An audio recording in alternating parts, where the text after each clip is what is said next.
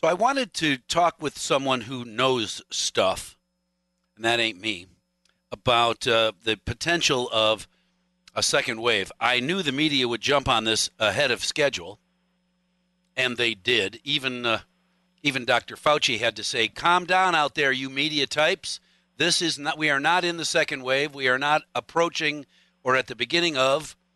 There is no second wave. We're not done with the first wave." Just like the ocean, there is ebbing and flowing, and we got to have a little at a time. So no second wave yet. Will there be one? I don't know. Some people think that the healthcare officials across the country are trying to make a second wave by more and more testing and the release of more and more positives without saying we tested 411 were positive, so all the rest were negative.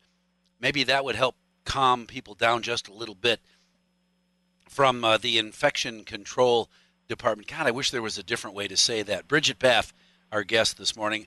I wish your name wasn't attached to infection all the time. I appreciate your expertise big time, but I always feel better, not worse, after you and I are done talking.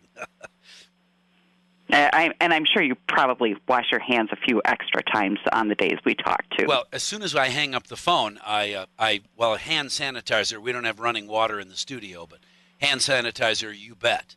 I try to do my own little thing to not spread whatever I've got, whether it's COVID-19 or some other kind of germ on my hand, because, you touch a lot of stuff in the studio.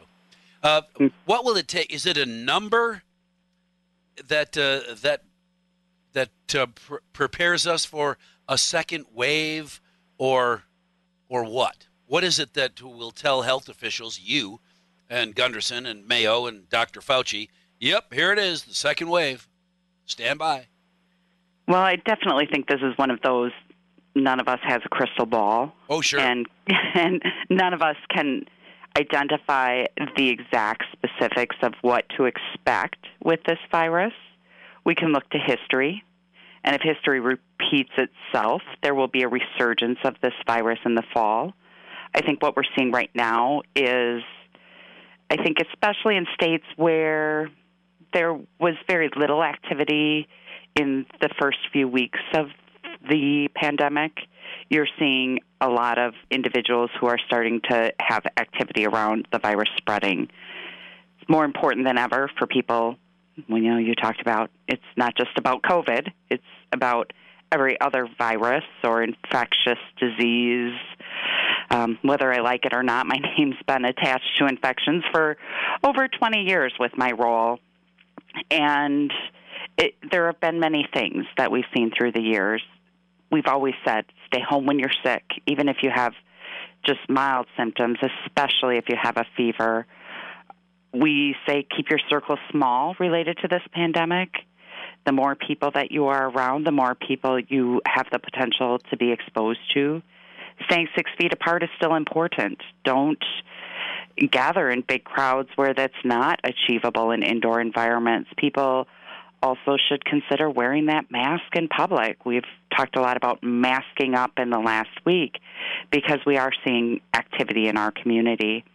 When you talk about positive or negative tests and health systems setting up the community for, we're just trying to create fear, what there are many smart people across the country doing is watching what is that percent positivity rate. Right.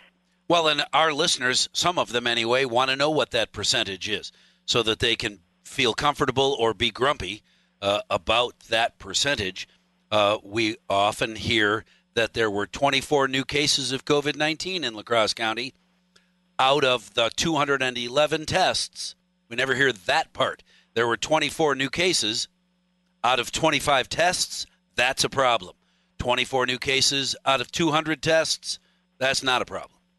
My opinion. Well, we're certainly seeing a lot more testing, and the testing that we do here crosses the 21 county service area for Gunderson. So to say, well, this is how many we contributed, this is how many are being done at other health systems isn't really necessarily as important as watching the Wisconsin Division of Health posts that information Oh, do they? All on right. their COVID website. So looking for the testing, the totals. There's also some other great modeling sites from other regions. Oh, sure. The issue, though, Bridgett, for a lot of people, and I guess I understand this, is I'm sure there are listeners right now thinking or maybe saying out loud to their dashboard, I don't give a rip how many tests, how many positives of anybody who lives in Door County or Madison or Milwaukee or Eau Claire or any place way over there. I live in La Crosse County. I don't leave La Crosse County. Everything's going on in La Crosse County. How many tests, how many positives, the 3 cases that were hospitalized, segregated from the population. I get a text right away from someone wondering, does that mean they're in a different building? They have been taken to a super secret location and kept separate from everybody, or what does that mean? That's how detailed some people's questions go. They don't really care about everybody else, just us, our little neighborhood of western Wisconsin. So lots of questions in one Yeah. statement. So talking about, what is our pocket here, we know that our county, if you look at the Wisconsin Department of Health website, we are much, we're in that danger zone for transmission within our community compared to other parts of the state. We see the disease decreasing in some other areas.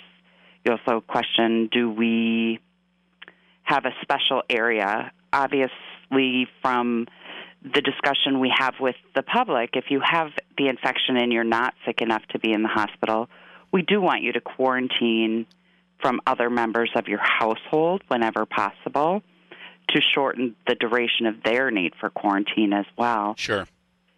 We also have special areas in the hospital to protect our healthcare workers. We've taken many precautions here in the hospital to ensure people have the equipment they need to protect themselves, and that the patients are in specific areas where people know what they're handling and that they have the risk of exposure to the virus in that work area. So there are many, many procedures in place.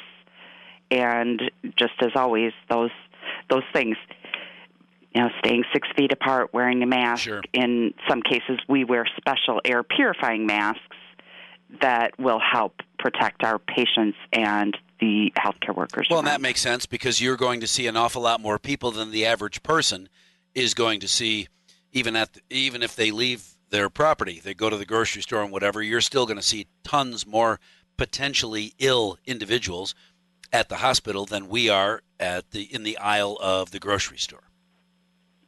Very true. And again, all of these things that we're doing are it's part of our new norm. Stay 6 feet apart from other people.